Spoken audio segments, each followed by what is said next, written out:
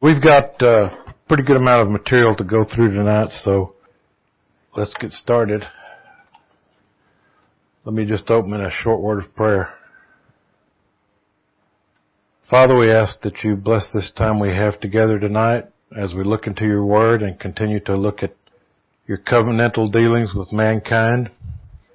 We thank you for the patience we've had to go through these things, and we just pray that your Holy Spirit would help us to learn what you would have us to learn tonight, specifically as we look into your covenant dealings with David. We ask this in Jesus' name. Amen. Okay, so if you remember, last week we took a step up from the Abrahamic covenant and dealt with the Mosaic covenant. Tonight we're here and we're going to take another step up and deal with the covenant with David, and then hopefully next week, Lord willing, we'll be able to wrap the class up. So just a brief review of last week. The covenant with Israel was gracious. We talked about the fact that it was framed in the redemption of Israel from Egypt, and it was because they'd been delivered, or in the wake of them being delivered, that God gave them this law. I've delivered you, now this is how I would like for you to live, or how I want you to live. They were called as a theocracy, a nation state that were to exemplify what it's like to live under the law of Yahweh. And their holy life would demonstrate their covenant commitment and serve, and that's how they were to serve as a light to the nations. It wasn't necessarily going knocking door to door at the nations. It was to live like God would have you to live under His covenant. Now the blessings in Canaan were promised for obedience. We saw that. And the cursings were promised for disobedience. And as we shall see, as we get to the new covenant, it'll become more clear, but the Mosaic covenant has a built-in obsolescence. And I think most of us would agree with that, because as a theocracy, that part of the covenant ended. There are certainly spiritual aspects of the covenant that carry forward through the promise of the seed, but as a theocracy and as a state, that comes to an end in the Mosaic covenant. I mean, the Mosaic covenant comes to an end in that sense. Now, I put in a couple of slides here because Al asked a question last week I thought was kind of interesting, and it helps us bridge the gap historically. And that is reflecting on what happened when the ark was carried across the Jordan River as the people went into the promised land. So I thought it would be interesting to look at that. Al asked if that was a fulfillment. Well, if you look at Exodus chapter 3 verse 17, you could see how it would certainly be regarded as a fulfillment, because the Lord said, I will bring you up out of the affliction of Egypt to the land of Canaan. I will bring you. And that's one place He calls it a land of flowing with milk and honey. So the Lord said, I will bring you to Canaan. When the priests carried the ark and walked into the river Jordan, the upstream water was walled up and the people crossed on dry land. As was mentioned last week, Joshua had 12 stones from the river stacked up on the bank as a memorial, and I think there was a second stack in the bottom of the riverbed stacked up, which after the nation crossed, the water began to flow again and covered up that stack of rocks. But anyway, in Joshua chapter 4 it says, on that day the Lord brought honor to Joshua, and the people respected him as they had Moses. So there's a clear sense in which Joshua took Moses' place. Moses functioned as a covenant mediator, and Joshua is going to continue in that role. So there is fulfillment pictured here. God was with them as they entered the promised land, and He makes a point of talking to David, which we will see, about how He has always been with them. As they wandered through the wilderness in tents, He was with them. So yes, there is a fulfillment. Now, here's what I thought was interesting. When Joshua occupied the land, he set up the tabernacle, the tent that they'd been carrying around all these years, with the ark at Shiloh. Joshua 18, verse 1. And 300 years later, the prophet Samuel was born. And the tabernacle and the ark were still at Shiloh, under the watch of Eli the priest, when Samuel was born. And so this helps us to bridge the historical gap, because Samuel is the one who leads us to David and his story. So what happened between the time of Joshua and the prophet Samuel? The book of Judges. So you read all through the book of Judges. That's covering the time from Joshua to the birth of the prophet Samuel. So that kind of brings us up to date, historically speaking. Now when we come to David, Israel was of course living under the Sinai covenant, the Mosaic covenant we call it. David and his offspring would represent Israel. The nation would be blessed through their obedience to Yahweh and their reign over the people. Their righteous rule would display to the world what it meant to live in the land under the Lord God.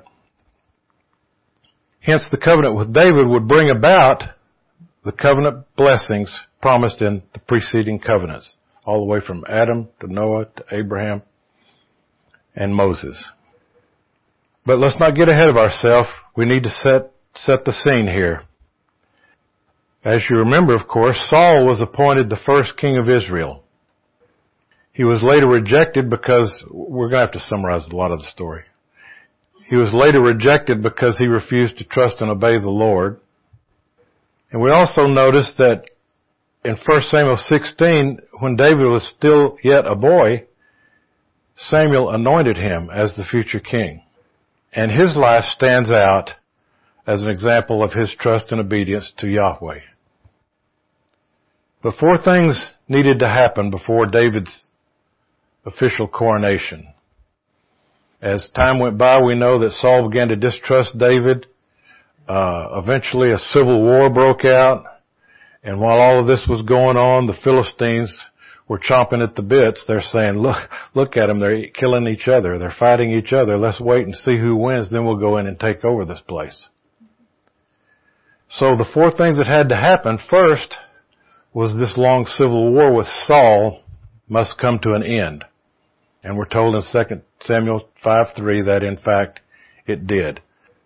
Prior to this time, they had made David king over Judah, but the forces of Saul were still seated with the northern tribes, were still against David. And in 2 Samuel 5:3, we finally come to an end of the war where David is proclaimed king over all Judah and Israel. Now, Jerusalem was a strategic location, and the second thing that needed to happen was for David to capture the city of Zion and make Jerusalem his capital.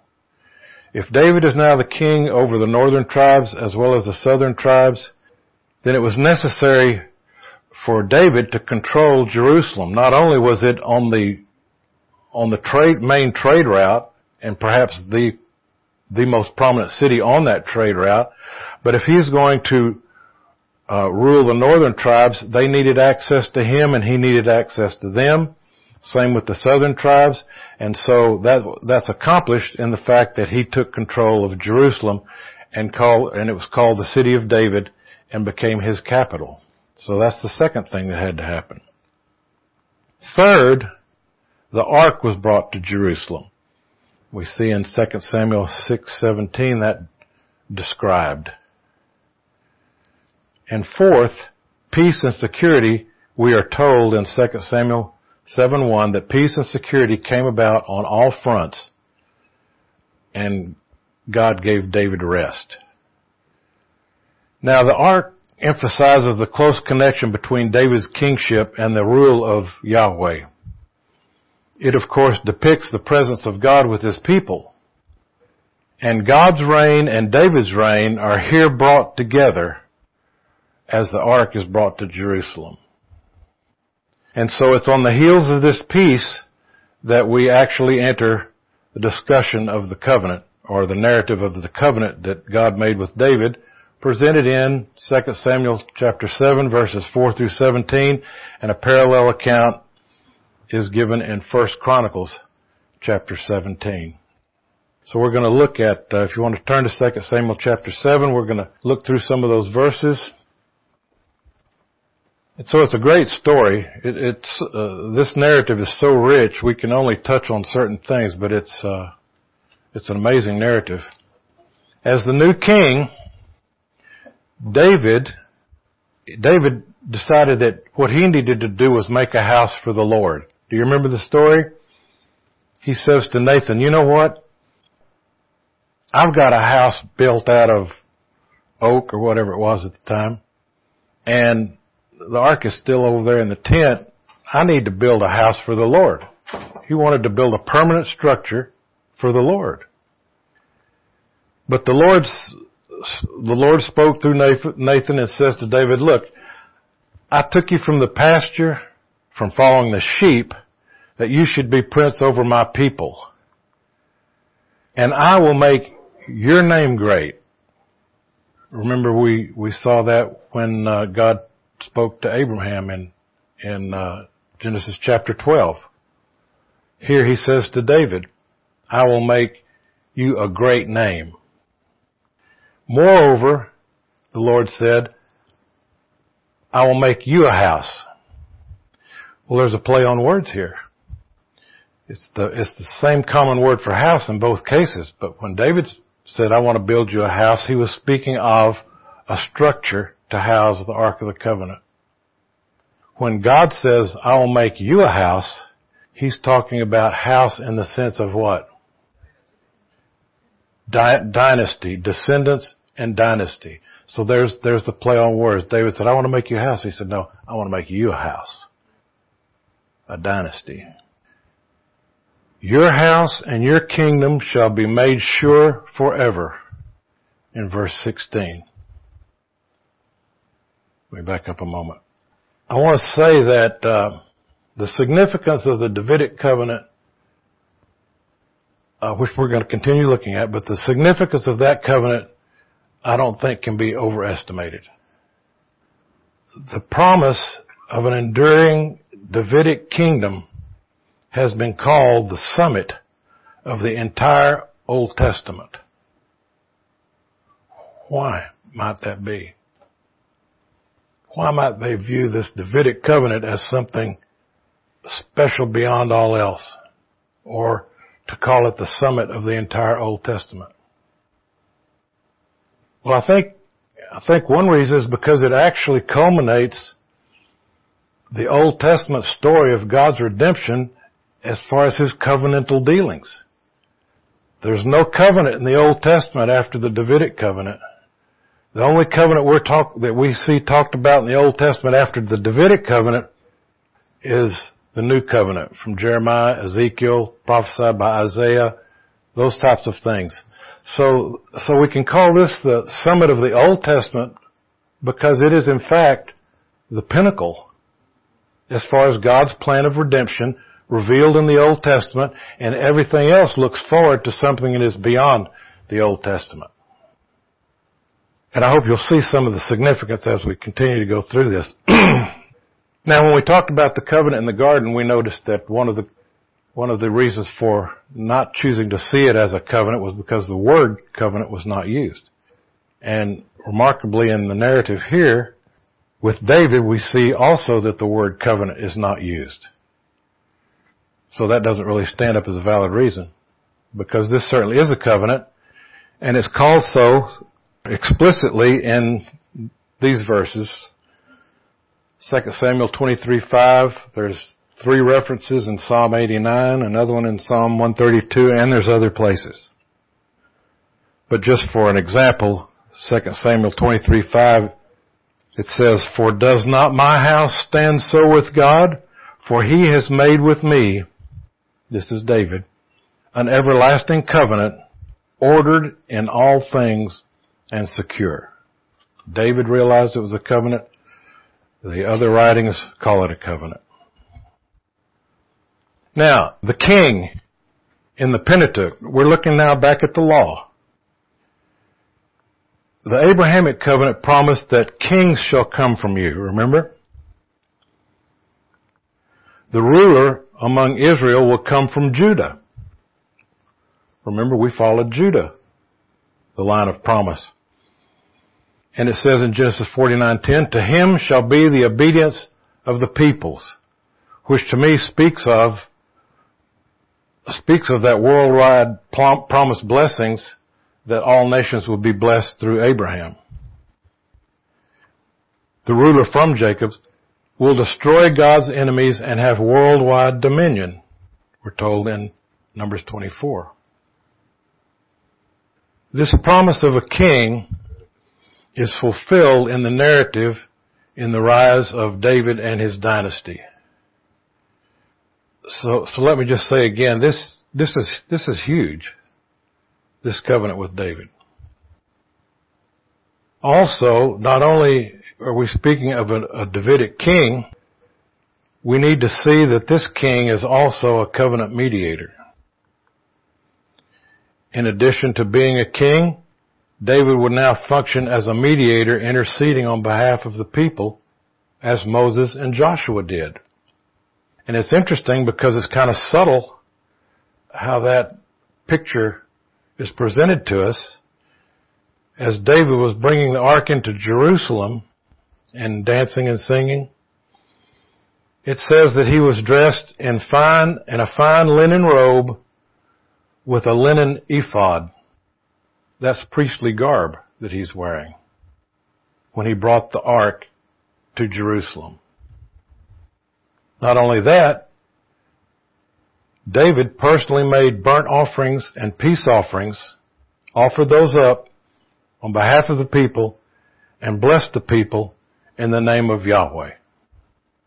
That's a priestly mediatorial function. We see in other places that David continues to function as a mediator. There's a couple of chapters in 2 Samuel where you see that illustrated in the storytelling. So that's significant. Also, when the ark was brought to the city of David, God's throne and David's throne became interconnected. David's son Solomon, you'll remember, he's the one who will build a house for my name, says the Lord.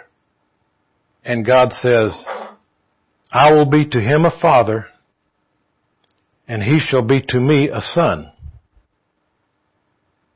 There's the Emmanuel principle again. And so we see not only is God's throne and David's throne interconnected, but now sonship is brought into the picture. I will be to him a father, and he shall be to me a son. And interestingly, at Solomon's coronation, the scriptures say he sat on the throne of Yahweh. It doesn't say he sat on the throne of David. He sat on the throne of Yahweh in place of David. Took David's place on what? On God's throne. So there we have kingship. We have covenant mediator role, a priestly role. We have the idea of sonship all coming together in David and in his seed. It's amazing. Kingship, sonship, and the covenant mediator are brought together on God's throne through David and the Son of David, Jesus Christ. He's the only one that can fulfill all those roles perfectly on our behalf. So here right at the beginning of the Davidic covenant, you have the idea that for us to be right with God and approach God, we must have a mediator. We must have a son of God. We must have a king. And Jesus Christ fills those roles. And like I say, as we move forward, even though we've still got hundreds of years left, several hundred years left in the Old Testament, this is it. The Davidic covenant and the Davidic line take us to the New Testament. And that's why some people view it as a climax of the Old Testament revelation of God's plan of redemption. Now, in the context, of course, the covenantal nature of what God promised to David is clear. He says specifically his dynasty and kingdom will never end. In other words, the promise to Abraham of universal blessing will be realized through a son of David. A Davidic king will be the means by which the promises of land, offspring, and worldwide blessing will be secured. And we see that as coming about in the New Testament. That's one reason why early on at the beginning of this class, one of the key presumptions for the class was that we must read the Old Testament in light of the New Testament. If you're reading the Old Testament without any regard to the New Testament, you miss this. You miss what this has been pointing to. You miss what all the covenants have been pointing to. Now, is it a conditional covenant or an unconditional covenant? Well, as in the covenant with Abraham, we saw that the covenant would ultimately be fulfilled. There was definitely a unilateral, unconditional element. But we also saw that only those who obey will receive the blessings of the covenant. And in our case here, the dynasty, the Davidic line, won't be removed from David's house, and the covenant will finally be fulfilled. Amen. But, as you remember, as the story goes of all these kings in Israel and Judah, individual kings who transgress will not experience blessing.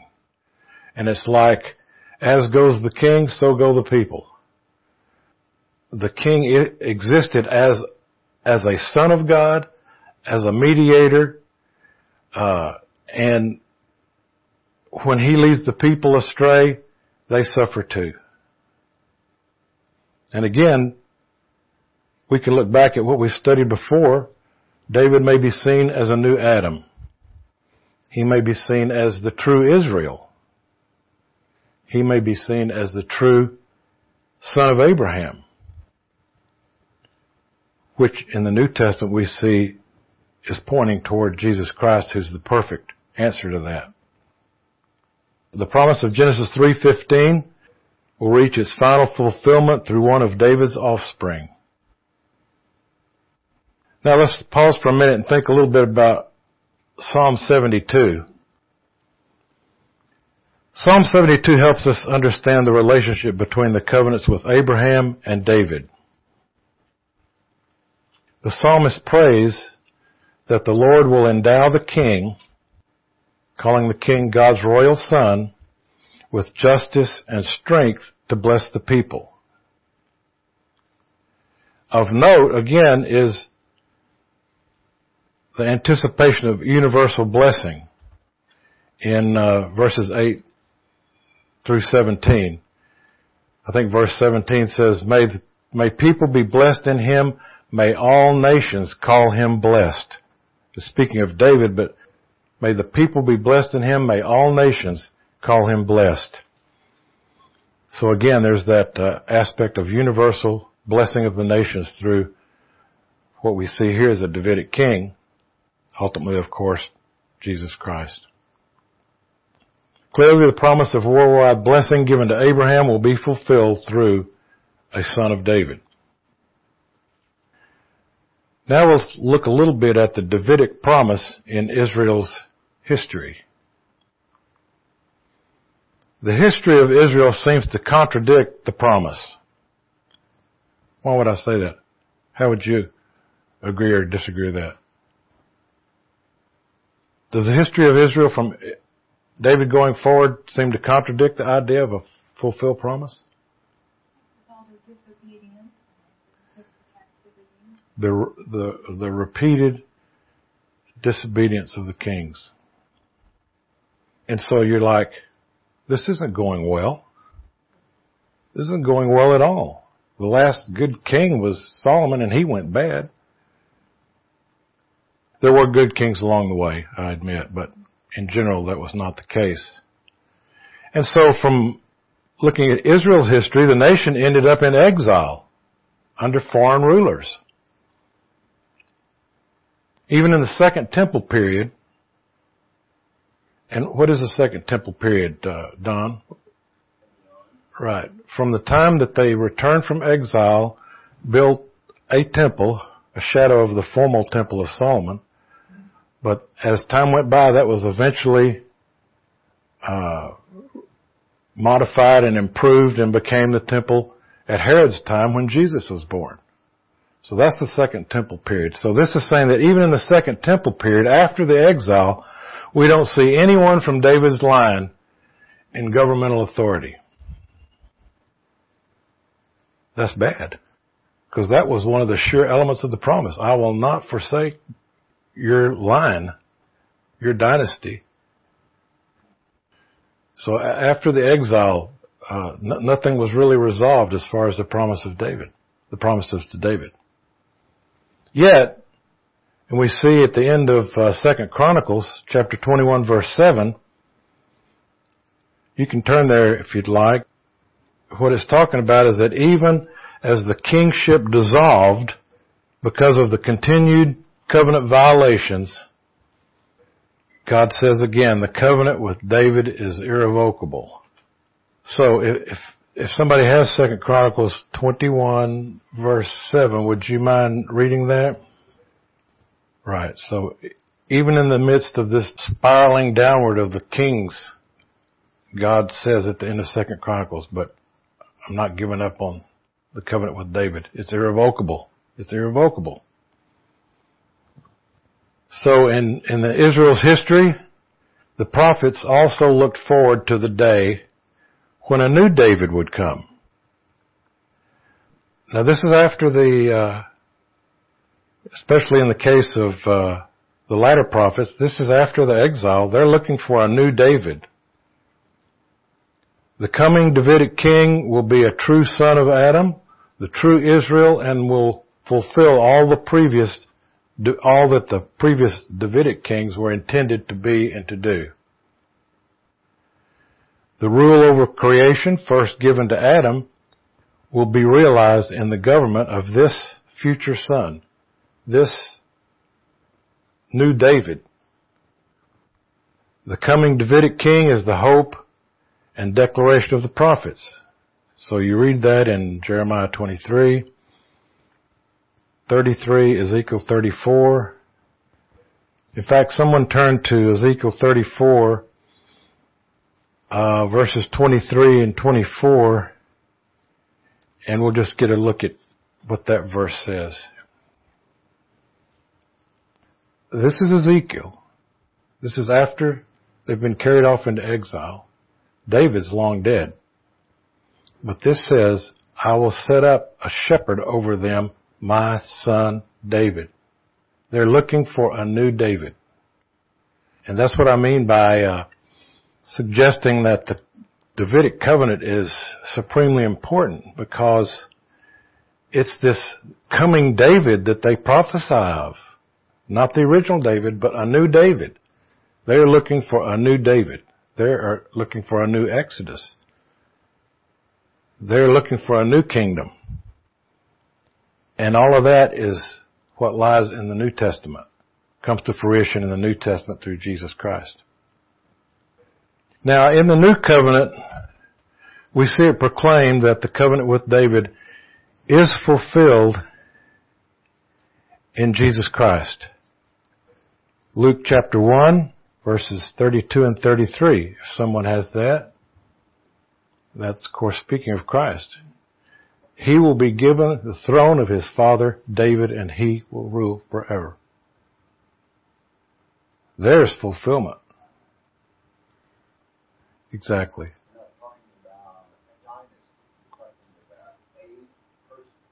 A person who will reign forever in himself. Not another succession of people. Right. Amen. The Jews didn't see Christ as an eternal person. They were still looking for an earthly succession of kings. Now, Jesus' messianic status also fulfills the covenant with Abraham. And if you would turn to Zechariah's prophecy in Luke chapter 1, verse 67. So let's just read through that real quick. Zechariah's prophecy in Luke chapter 1, verse 67 and following. And it's talking about John the Baptist. It says, "And his father Zechariah was filled with the Holy Spirit and prophesied, saying, Blessed be the Lord God of Israel, for he has visited and redeemed his people, and has raised up a horn of salvation for us in the house of his servant David." Now, who's Zechariah talking about? The baby in Mary's womb. "As he spoke by the mouth of his holy prophets from of old," this is Zechariah speaking, "that we should be saved from our enemies and from the hand of all who hate us, to show the mercy promised to our fathers, and to remember his holy covenant, the oath that he swore to our father Abraham, to grant us that we, being delivered from the hand of our enemies, might serve him without fear." We being delivered. And God made a big point of this when he delivered Israel from Egypt. "I've delivered you so that you may serve me, not serve me so that I will deliver you." And he's saying the same thing here. That we should be saved from our enemies and from the hand of all who hate us, to show the mercy promised to our fathers and to remember his holy covenant, the oath that he swore to our father Abraham, and to grant us that we, being delivered, might serve him without fear, in holiness and righteousness before him all our days. So that's a prophecy regarding Jesus Christ. Zechariah goes on and addresses his son John, but those words are applied to Christ. So that's significant. That's phenomenal. That ties Luke's narrative to everything we've looked at in the Old Testament. Both elements of the Davidic covenant are realized in Jesus Christ. God fulfilled his unbreakable promise to David, and Jesus obeyed all the covenant stipulations. Hallelujah. So let's try and move toward a conclusion here. The covenant with David stands in continuity with the previous covenants. The commission that was given to rule over the world, given to Adam, is fulfilled in the rule and the reign of Christ. We will look at this some more next week, but this is basically the conclusion of the Davidic covenant. It's going to be fulfilled in Christ. Jesus Christ, as David's son, is now reigning at God's right hand. Jesus Christ, David's son, is now reigning at God's right hand. There's not going to be any other David on any other throne. This is it. This is Jesus Christ as David's son, reigning. When he returns to consummate his reign, all of God's covenant promises will be fulfilled. Now the aftermath. The return from exile is only a pale shadow of the predicted glorious kingdom for the people of God, especially as envisioned by Ezekiel and Jeremiah and Isaiah. What we see happening after Ezra and Nehemiah was pathetic in comparison. The post-exilic prophets interpret the nature of the restored community and point beyond it to the real fulfillment of the promises. The Old Testament concludes without the promises of God being fulfilled. Those points were taken from Graham Goldsworthy, not Tom Schreiner, so I put his name on there. And this is an old chart I made many years ago, but I thought I'd stick it up here. Don't let it confuse you. That just shows the prophets, all the way from Solomon's ascension through the exiles and everything else. But the point is, here's the United Kingdom when Solomon took the throne. You remember that the Lord told Solomon, due to the grave sin you've fallen into, I'm tearing your kingdom apart. And in 930, that happened. Jeroboam, the whole division of the kingdom happened. And after that, we see Israel separate from Judah. That's the divided kingdom. Now, Israel was dispersed by the Assyrians in 722. They went to the four winds. They were hauled off and were taken to the four winds, and whatever Israelites remained in the northern kingdom, the Assyrians brought in foreign peoples, settled them there so that they would intermarry. And the people in Judah, ever since then, never looked at them as Israelites. They looked at them as half-breeds. They never wanted anything to do with the Samaritans. But what we see is that the line of David continued until the exile in 586. And here you can see what time Jeremiah was speaking, Ezekiel, Daniel. Here's the pre-exilic prophets speaking to Judah. And then after the exile, we see Zechariah, Haggai, and Malachi. But the point is, David's reign began sometime prior to here. So his dynasty lasted 417 or 427 years, something like that. That's impressive. That matches or exceeds all the ancient Egyptian dynasties. It rivals the ancient Chinese dynasties. That was a long time for the dynasty of David to rule, and it ended at the exile. Now the last Davidic king, I believe, according to 2 Chronicles 36:11, was Zedekiah. And he died in 587. In captivity. They hauled him off, threw him in jail, and he blinded his eyes, threw him in jail, and he died. That was, according to my resources, was the last Davidic king. Pretty interesting, huh? So, as far as our schematic of progress, we've now addressed the Davidic covenant. And next week, hopefully, we'll be able to get through the final material involving the new covenant. But I'll just give you a little preview, something to think about during the week. When we come to Matthew chapter 1, Israel is still in exile. They're still under the Mosaic covenant. They're in the land, but they're in exile. There's no Davidic king. They're in apostasy, and they're still in exile. Ezra, Nehemiah, Haggai, Zechariah, and Malachi all make clear that Israel continues in exile. Israel remains defiled before God with the guilt of sin, as we're told in Ezra chapter 9. They still sit not only at the time of Christ, but if you want to project it, they still sit today in exile. They still sit under foreign rule. At the time of Christ, there is still no descendant of David ruling over them. Still in exile despite dwelling in the promised land. So we're going to end the class here, maybe have some time for discussion, and get ready for next week as the final week on the new covenant. Any questions? In what sense would they still be in exile?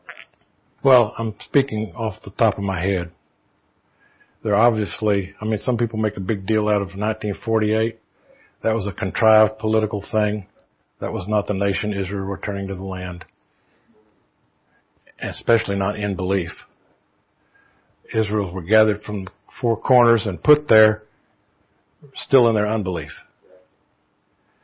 So there's a sense that you could say they're still in exile. Spiritual exile. They're still in spiritual exile. And they have no more right to the land of Israel. Pretty interesting stuff. Anybody else? Sure. You're in 2 Samuel chapter 7? Samuel 7, verse 10. Exactly. And the point is, there's a list of promises. Yep. Those promises constitute a covenant, even though the word covenant itself is not used. Yeah, as a matter of fact, those are all the unconditional elements. Yeah, very good. So the word covenant's not there. And the only reason I brought that up was because people used that to say there was no covenant in the garden because the word covenant was not used there either. Right. Oh yeah, it pops up numerous times later. Historically later in Scripture, but yes, the word covenant's there all over the place. Mm-hmm. Right. And because of disobedience, they ended up in exile and they lost the land. They virtually had everything God promised them, land-wise and seed-wise, but they lost it. Any other questions or comments? None? Okay, Al, would you mind closing us in prayer?